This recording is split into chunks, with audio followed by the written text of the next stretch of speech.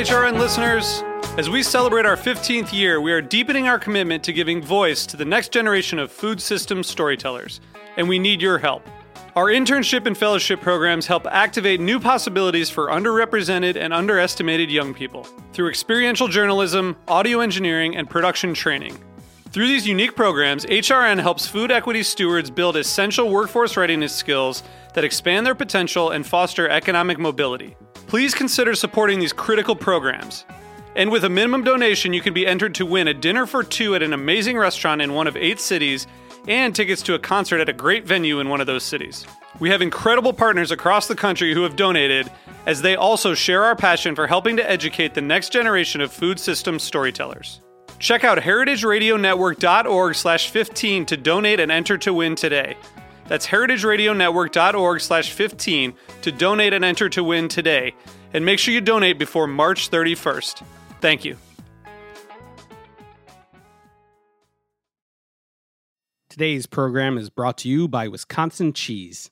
Did you know that Wisconsin wins more national and international cheese awards than any other state or country? To learn more, visit wisconsincheese.com.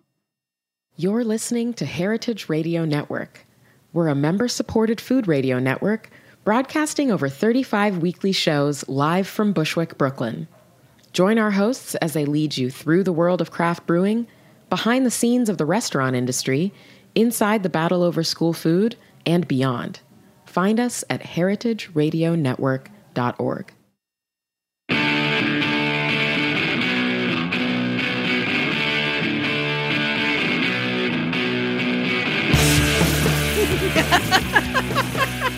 Thanks, Dave. That always gives you a little shot in the arm. This is What Doesn't Kill You Food Industry Insights. I'm your host, Katie Kiefer, and you're listening to the Heritage Radio Network.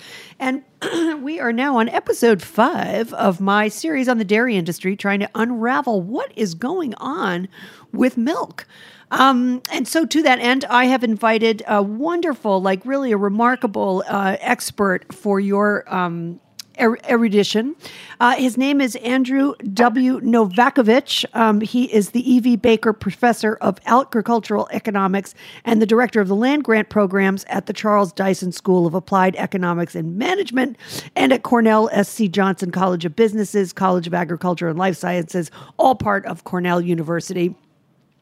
And he is going to tell us exactly what is going on with the economics of the dairy industry, because I just don't understand it. So welcome to the show. Thank you so much for coming. Andy, can I call you Andy, or do I need to call you Doc or Prof? Andy works great. Andy works great.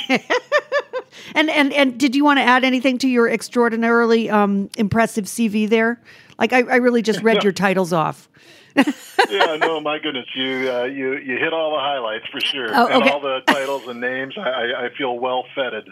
Well, we didn't actually mention the fact that that you were also a featured player in the series, the Netflix series Rotten, in the episode that they did on the dairy industry. We're going to talk about that in a second. But first, can you just give us give the listeners sort of a thumbnail of what you are doing at Cornell? Like where are your primary focuses, foci?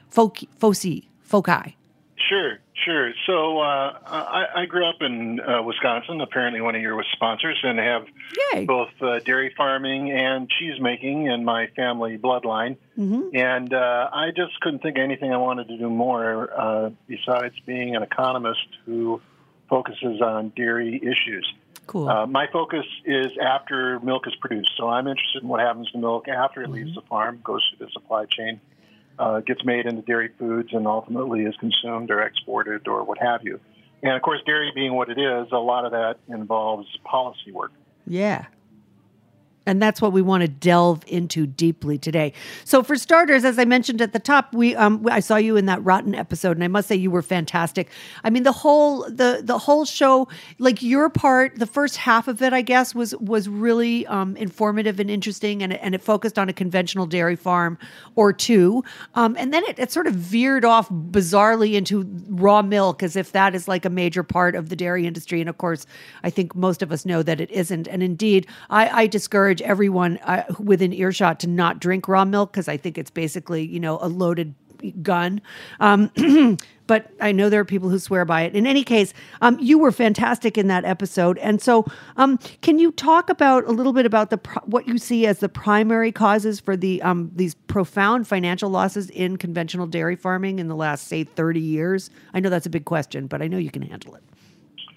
Yeah, well, it's certainly true that the industry has been going through changes, pretty dramatic changes, for decades and decades. I mean, in some ways, ever since the end of the Great Depression, certainly since the end of World War II. Mm-hmm. And, some of that is paralleled by all kinds of stuff that we see throughout the American economy. We've got advances in technology. We've got advances in how businesses are managed.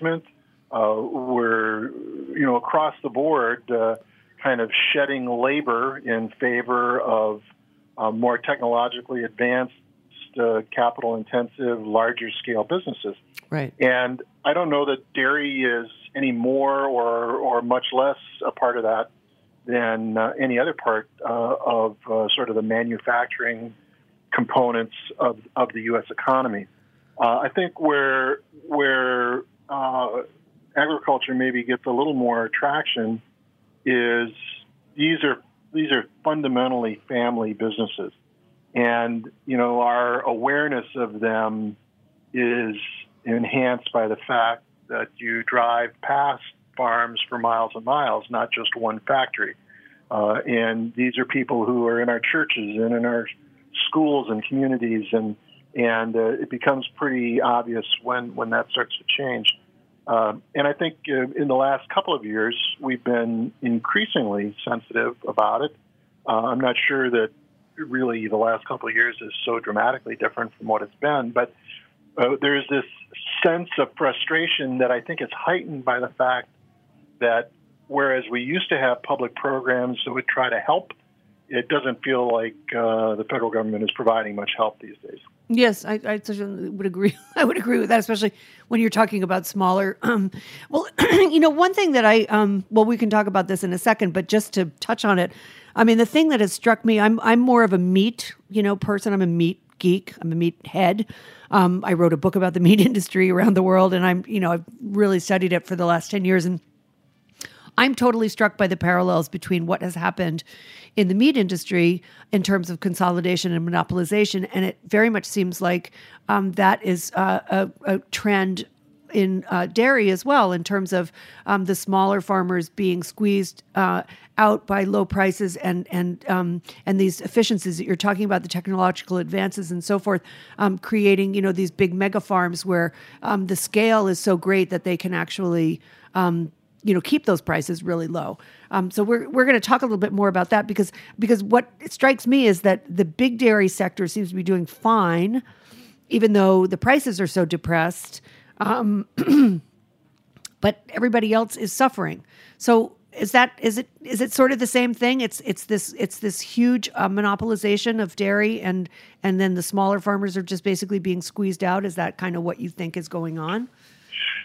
Well, there definitely are some similarities with other livestock sectors, but I would say dairy is a couple of steps behind what we've seen in livestock. I mean, the spearhead clearly was poultry, both in terms of poultry meat as well as eggs.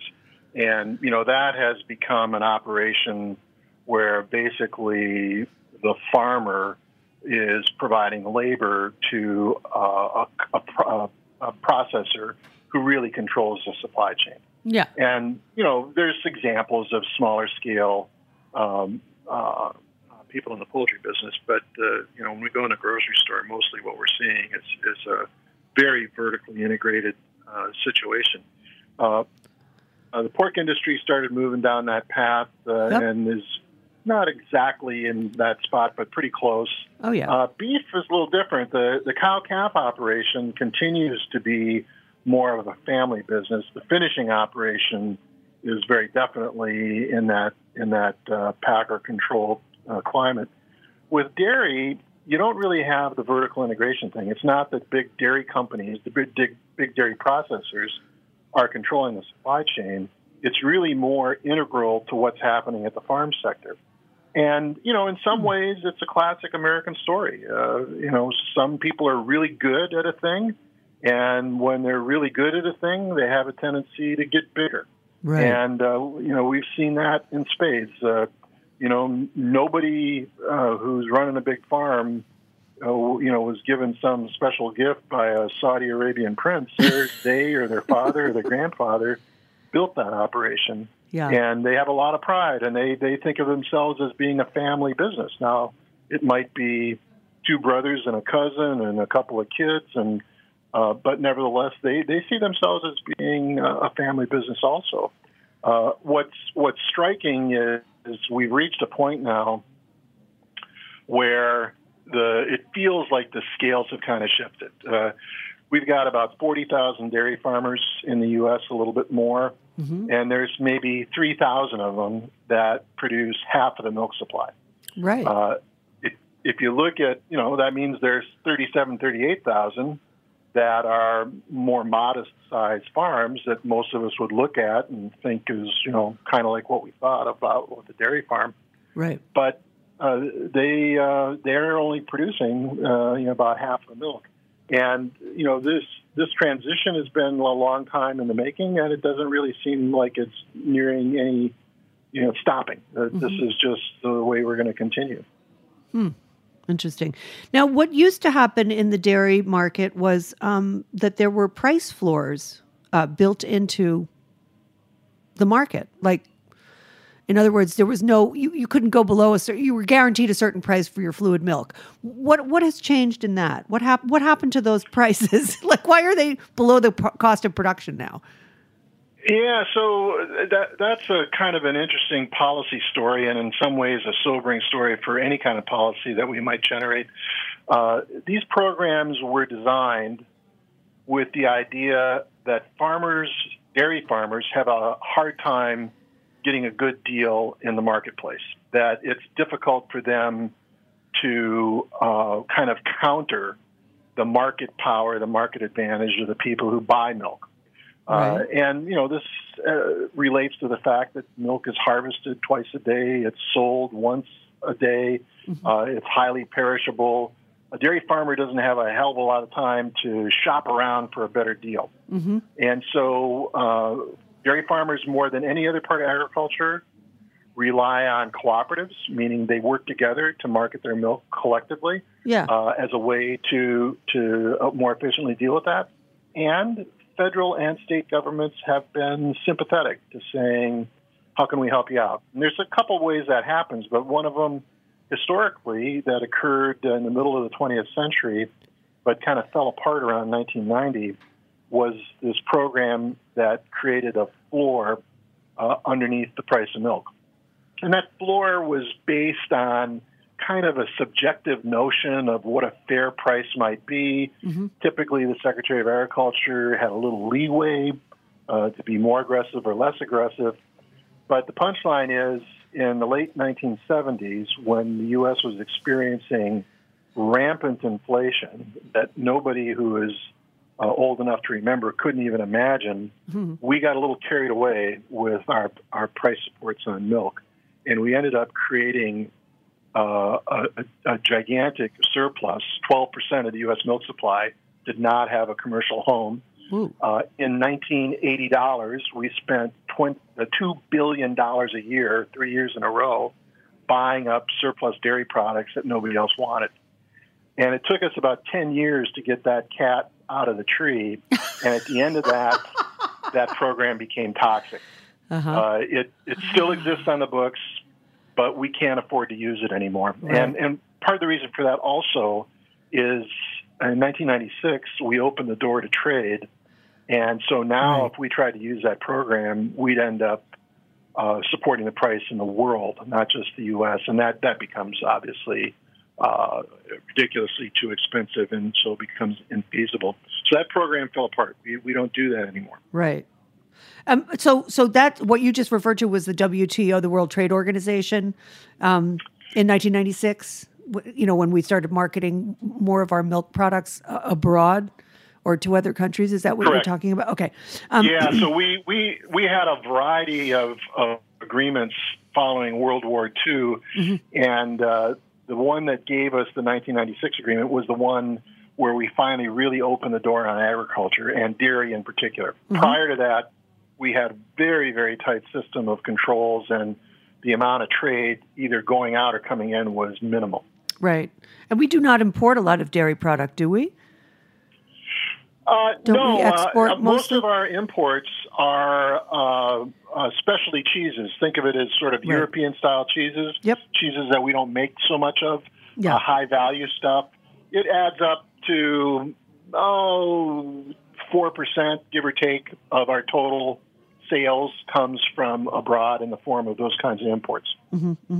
And so I'm going to backtrack for a second just to talk about milk prices again. So after that price support program sort of went away, for obvious reasons, as you've just explained, who sets dairy prices now? Like how do farmers? I mean, can they? At what is it, like $15 a hundredweight now? Can it go lower than that even? Because of overproduction? It can go anywhere from 0 to 100. Think of it a little bit like the interest rate on your credit card. Now, where the heck does that number come from? I don't know. Well, if you kind of poke around a little bit, it's definitely influenced by the marketplace. When interest rates are low, your credit card rates are going to be low. It's going to reflect what's happening in the marketplace. When interest rates bubble up, your credit card rates are going to bubble up. Right. So basic supply and demand on money, if you will, has a big influence on interest rates in general, including what we pay for our mortgage or what we pay for our credit card. But there's also some kind of rules and some conventions, and there's certain relationships that have to be respected, and banks can't just kind of willy-nilly pull any old rate out if there's a feeling that it's inconsistent with the marketplace. Milk prices are much the same way. There is a regulatory structure that basically is like having the umpire out on the field. And he's watching the players play, and as long as they're playing by the rules, it's okay, fine, go ahead. But there are points at which they'll come in and say, okay, you're out of bounds now. Dairy prices are regulated, but they're not set by the government in some subjective way. Dairy prices reflect market conditions really in the world. They follow the price of butter. They follow the price of cheddar cheese. They follow the price of non-fat dry milk. They follow the price of dry whey, which is a byproduct from cheese making. And those prices are pretty heavily influenced, not just by what happens in the U.S., but what happens worldwide. And when markets are long, those prices go down. When markets are tight, those prices go up. And we've been in a prolonged period of kind of low markets. It's not just reflecting what happens in the U.S. It's really reflecting worldwide conditions. And the government rules don't really prevent that from happening. Can you talk a little bit about, because we're talking about commodities and the futures trading, the Chicago Mercantile Exchange, and can you talk a little bit about the connection between the commodity prices that are set in those markets and how that connects to sort of the price for feed and the other sort of that sort of, because that's also something that's traded on the futures market. I'm way out of my depth here, so you'll have to forgive me for being a little bit incoherent. But as I understand it, like the cost of feed is often determined essentially by the Chicago Mercantile Exchange and what's happening in the commodities market. And I imagine that the cost of a lot of these milk and milk products are also traded globally on commodity markets. So can you sort of explain that a little bit, like how that, because you just alluded to sort of the world impact of pricing. Yeah. So there's a couple aspects to commodity markets on the Chicago Mercantile Exchange. One of the things I'm going to say at the outset is there are some people who talk about the Chicago Mercantile Exchange like it's some nefarious den of thieves that simply exists to torment farmers. I'm not one of those guys. Okay. But my perspective on the Chicago Mercantile Exchange is like this. First, there's two kinds of transactions that happen, futures markets and spot markets. Futures markets are people saying, if I sold corn next September, what would you pay for me? Or if I bought corn, what would you sell it for me? Right. And these are buyers and sellers that are trying to establish an expected future value that can be useful for either a buyer or seller in terms of being able to put together a budget and a business plan. They can so-called lock in a price. Right. The CME also has spot markets, which means it's for sale today. I can go to the CME for a wide variety of commodities, precious metals, pork bellies, frozen concentrated orange juice, all kinds of stuff, and say, I want to sell this at a, what kind of price? Just like you buy or sell a stock on the stock market. Sure. In the dairy industry is an industry that likes to have a hint as to what the price is. So if I'm a company, I don't have to pay any attention to the Chicago Mercantile Exchange. If I'm a company and I'm selling cheese and I get a call from a potential buyer and they say, hey, we want to buy some cheese, I can tell them whatever price I want. But that buyer or the seller kind of wants to know if they're in the ballpark. They kind of want to know, is the market moving up? Is the market moving down? And it's very, very common to use the Chicago Mercantile Exchange spot market price as a benchmark, as an indicator. And in fact, a lot of contracts that are written for a sale over, say, the next month or 2 months or 6 months will say, you agree to pay the Chicago Mercantile Exchange price for 40-pound block cheddar cheese plus 2 cents or minus 1 cent or some fixed number that you agree on. And what you're basically saying is, I'm selling a product that I know is either worth more or discounted, worth less than the standard product on Chicago, but I'm going to let the Chicago market determine the ups and downs. That's fair to both the buyer and to the seller. Nobody says you have to do that, but the industry has had that system for decades because it feels reasonable to a lot of people. When you start selling fancier cheeses like a brie or a camembert or something that's not a commodity cheese, then that pricing breaks away. But if you're selling cheddar or mozzarella or even something like an ordinary Swiss cheese, chances are pretty good you're pricing on the exchange. Some people, when they hear that, get suspicious that maybe this market is subject to some manipulation. I was just going to say that. In fact, there have been accusations of that. Yes. And, I suppose we could say anything can be subject to some kind of manipulation, but the fact of the matter is that market is open to buyers and sellers, and you don't even have to actually trade any commodity to move the price. So if a buyer comes in and offers a price that is really, really low and pushes the market down, it's pretty easy for a seller to come back and say, well, that's nuts. This doesn't make any sense, and take an action that moves the price up.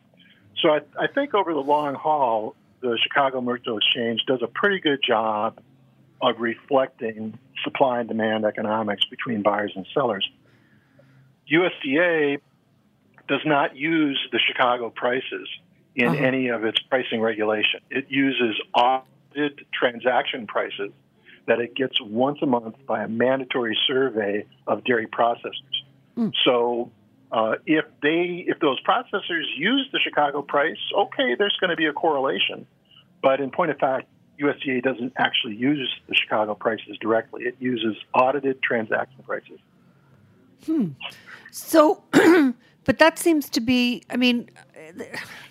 is it just oversupply that has caused conventional dairy to sort of collapse in price? Is it really because we don't regulate supply and demand the way, say, the Canadians do, that we are seeing dairy farmers, literally blowing their brains out right, left, and center? So there are two things. One is price movements up and down always reflect a combination of production and consumption. Yeah. So, underconsumption is the flip side of oversupply. And, it's not always real obvious which is the one that's the correct way of describing what's going on. The second thing is one of the real challenges in dairy is milking cows is a little bit like steering an oil tanker. If you want to turn left, you got to start turning way, way ahead of where it is you actually want to be left of. And the dairy industry is like that. It gets a price signal. Price of corn goes up. Right. And common economic logic would say, well, if the cost of an input, a big important input, goes up, I should produce less of this product. That's the rational thing to do. Well, if you're milking cows, that's not so straightforward. That's not so easy to do. And so it becomes like a milk tanker. Yeah, eventually, if it goes on long enough, I'll respond, but I am not going to turn my milking operation on a dime, in part because I can't, and in part because I want to be sure that this thing that's happening is going to be around long enough to make it worthwhile for me to upset what I'm doing.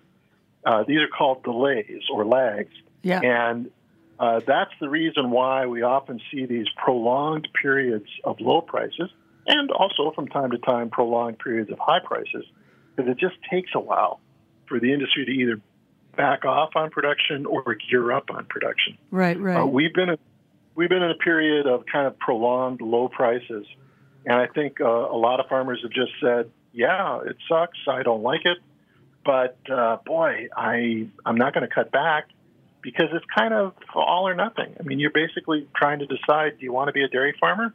Okay, if you do, you're going to have to hang in there and just ride it out. Right. Because, I mean, to cut back means essentially that you have to get rid of part of your herd. I mean, actually, that was a feature in that Rotten episode where the family that is profiled, they ended up selling off a lot of their cattle, if not all of them, at a certain point, and then because of the surge in prices around 2014, they were able to buy some back.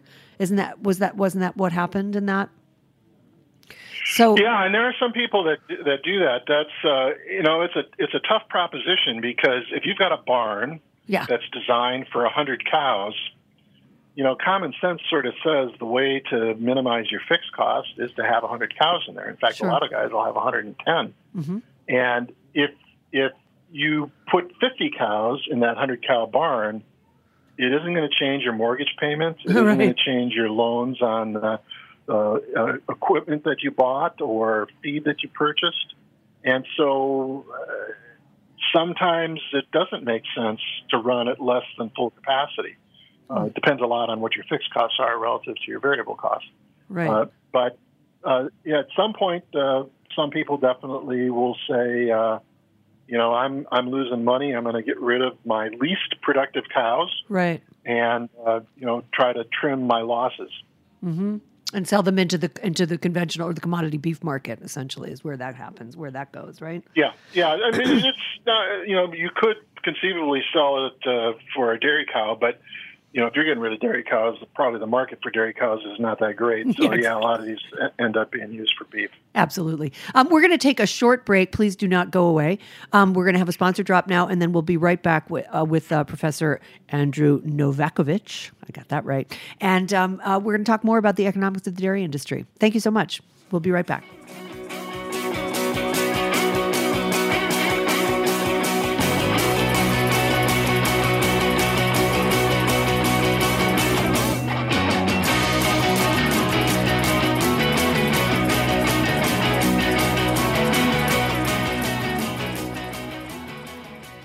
Today's program was brought to you by Wisconsin Cheese. What do you think of when you hear Wisconsin cheese? For me, I think cheese curds. Delicious, fresh, and squeaky cheese curds. Or deep-fried cheese curds. Cheese curds literally any way, anytime, any place. I think about Andy Hatch and Uplands Cheese, the farmstead cheese company behind Pleasant Ridge Reserve. I think of delicious, stinky Limburger and its long, storied history. I think of Dunbarton Blue, made by master cheesemaker Chris Raleigh. I think of Ross Grand Cru Surchoix, which was named 2016's World Championship cheese, and Sartori's Black Pepper Bellavitano, the 2017 U.S. Championship cheese. Wisconsin produces the world's best cheese, with lush grasslands and a glacial water supply that produce the very best milk. Fourth-generation cheesemakers combine old-world tradition with new ideas and the highest standards to make innovative cheeses that win more awards than any other state or country. To learn more, visit wisconsincheese.com.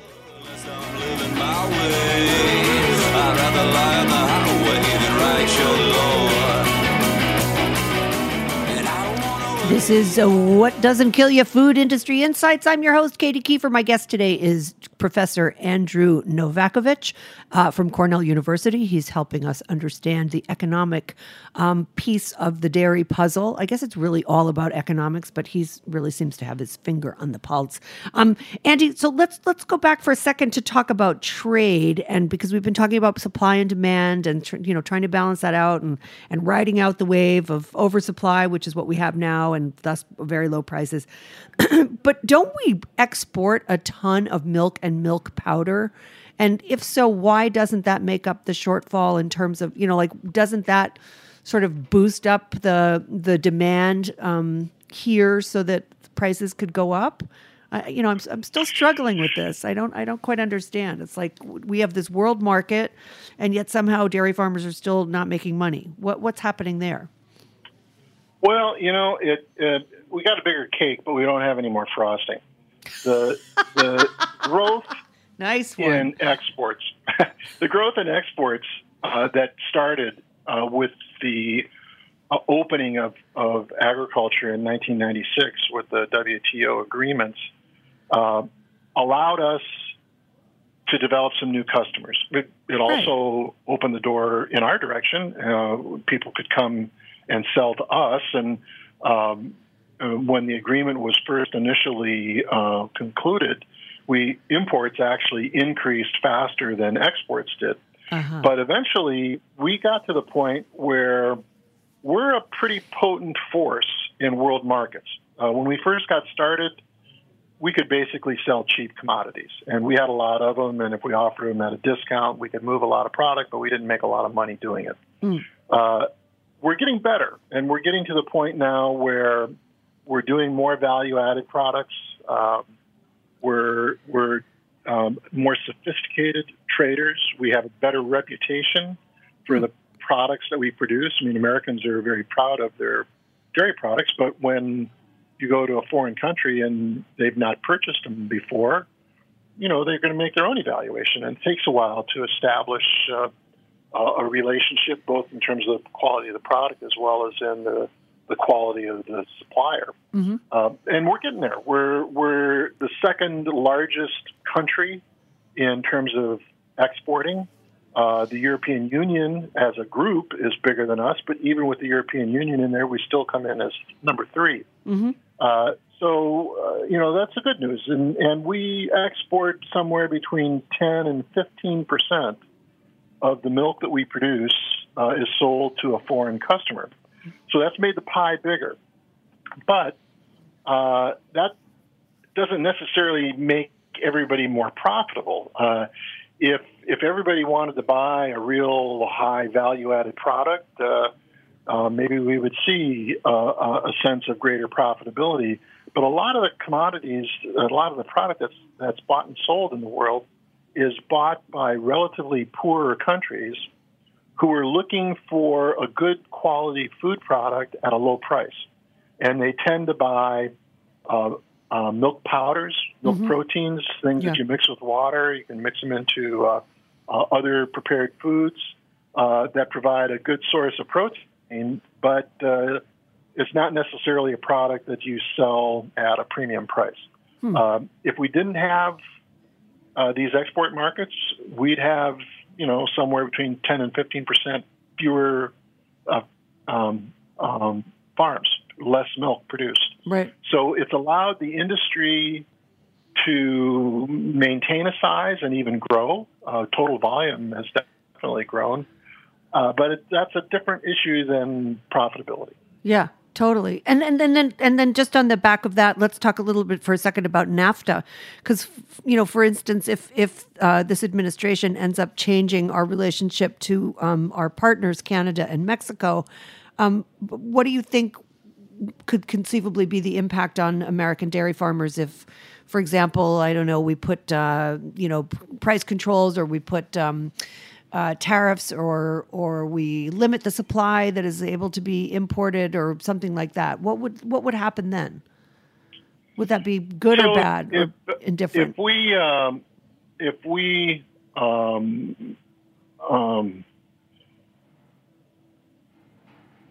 terminate NAFTA, if we do something that's, at least in that direction, the implications for dairy trade with Canada are pretty small.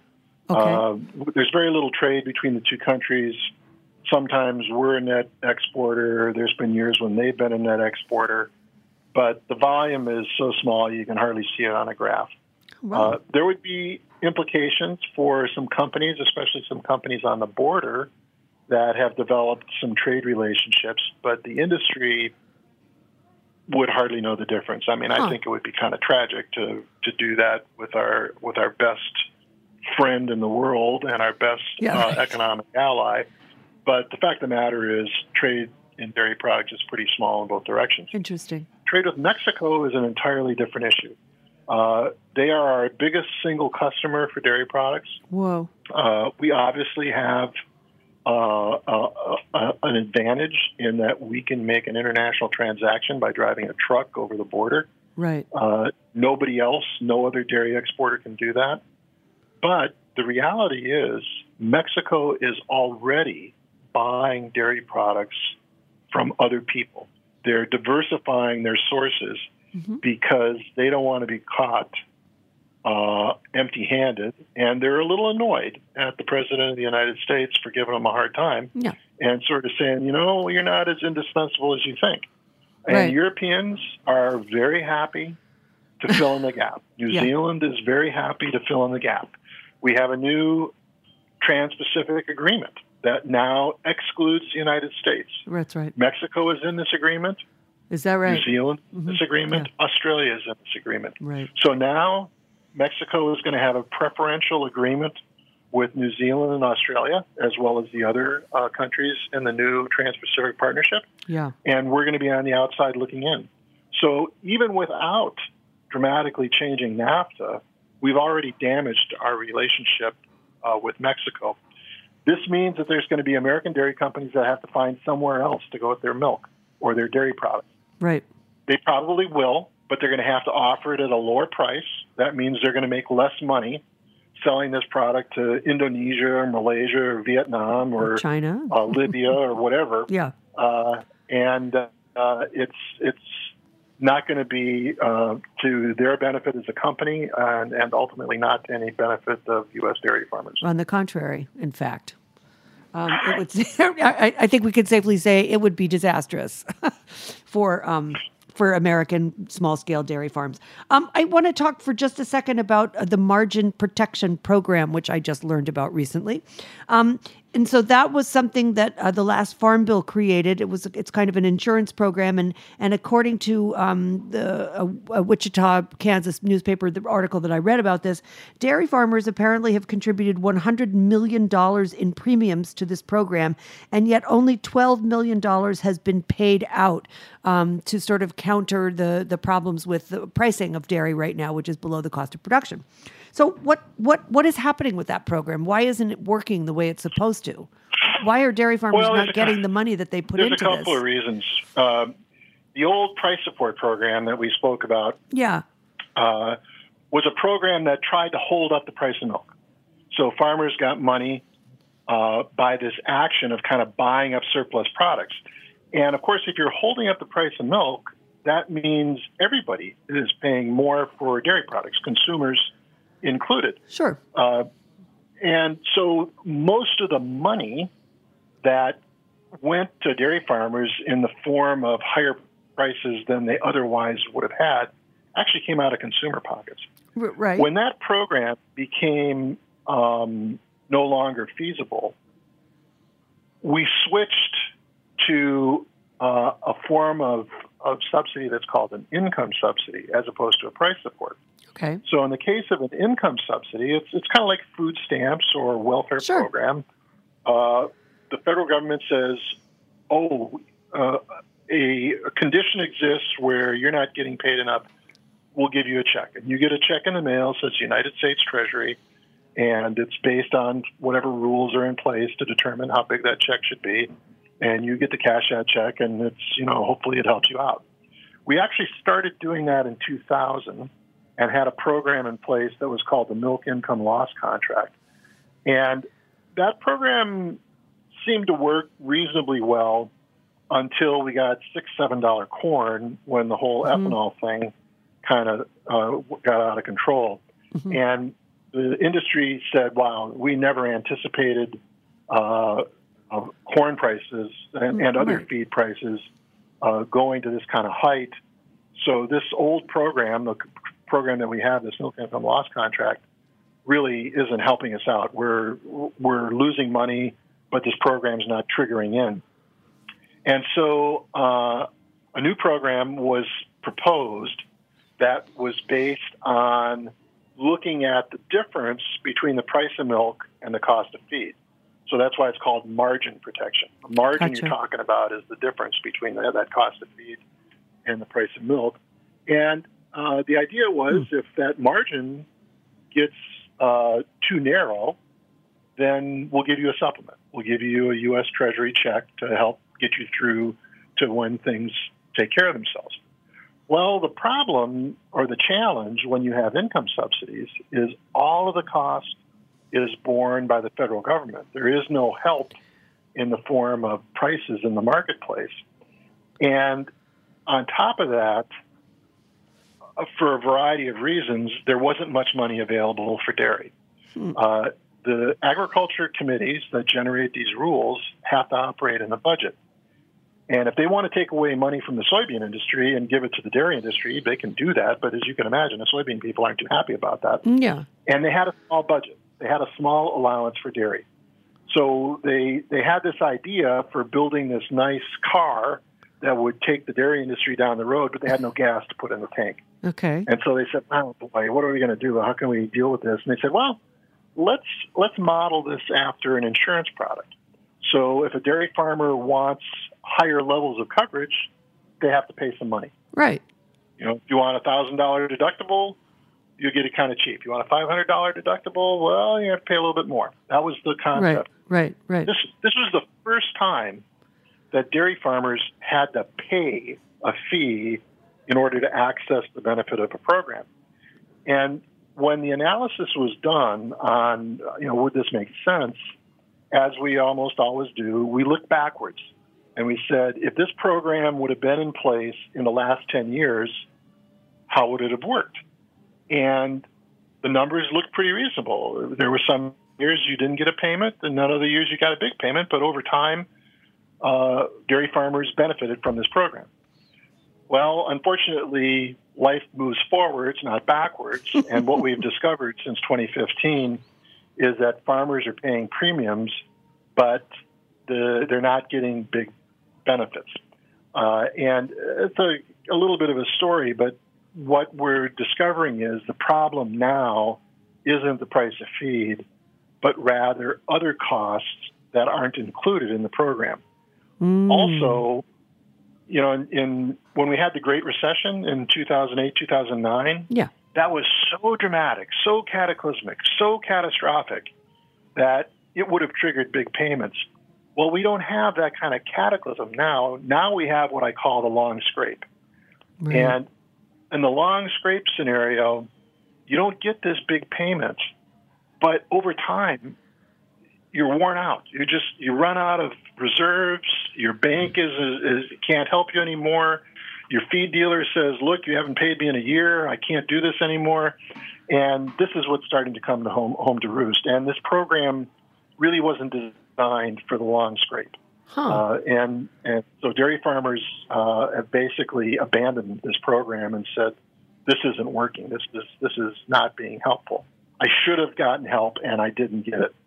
And as you said, they paid $100 million in fees, and they got $12 million back in terms of help, which means they would have been better off outside the program. Yes. In the last budget deal that just came out with all the drama of immigration and building a wall and shutting down the government, we now have changes to this program, which I think will be pretty advantageous for smaller scale farms.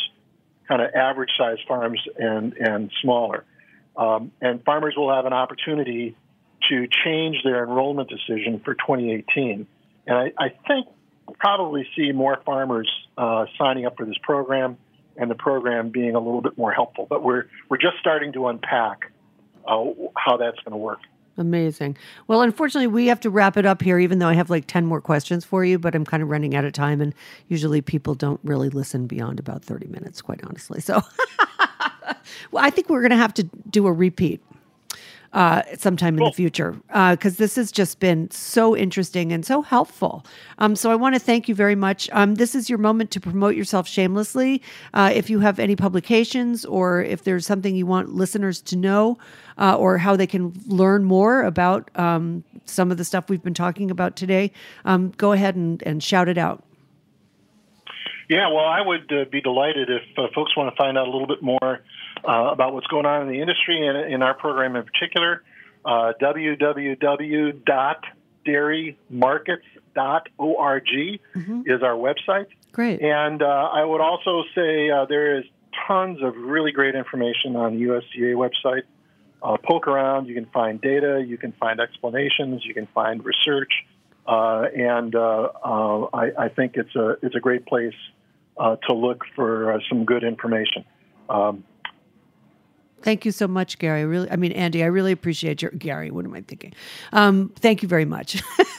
I'll just leave it at that. Thank you very much. It really was a pleasure to talk to you. I learned a lot. It's taken me a little while to process this, but yeah, I really appreciate it. So, and thanks to Wisconsin Cheese for supporting this program and this radio station. We'll see you next week with another great show. And feel free to write in questions about dairy industry issues or consolidation of agricultural industries altogether, because we're going to keep on talking about that in the next few months. Not just dairy, but we're going to move forward into other aspects of ag that have to do with some of the issues that are facing the dairy industry and that seem to be endemic across the board. So stay tuned for those. Thanks for listening, folks. See you next time. Have a good week. Bye-bye.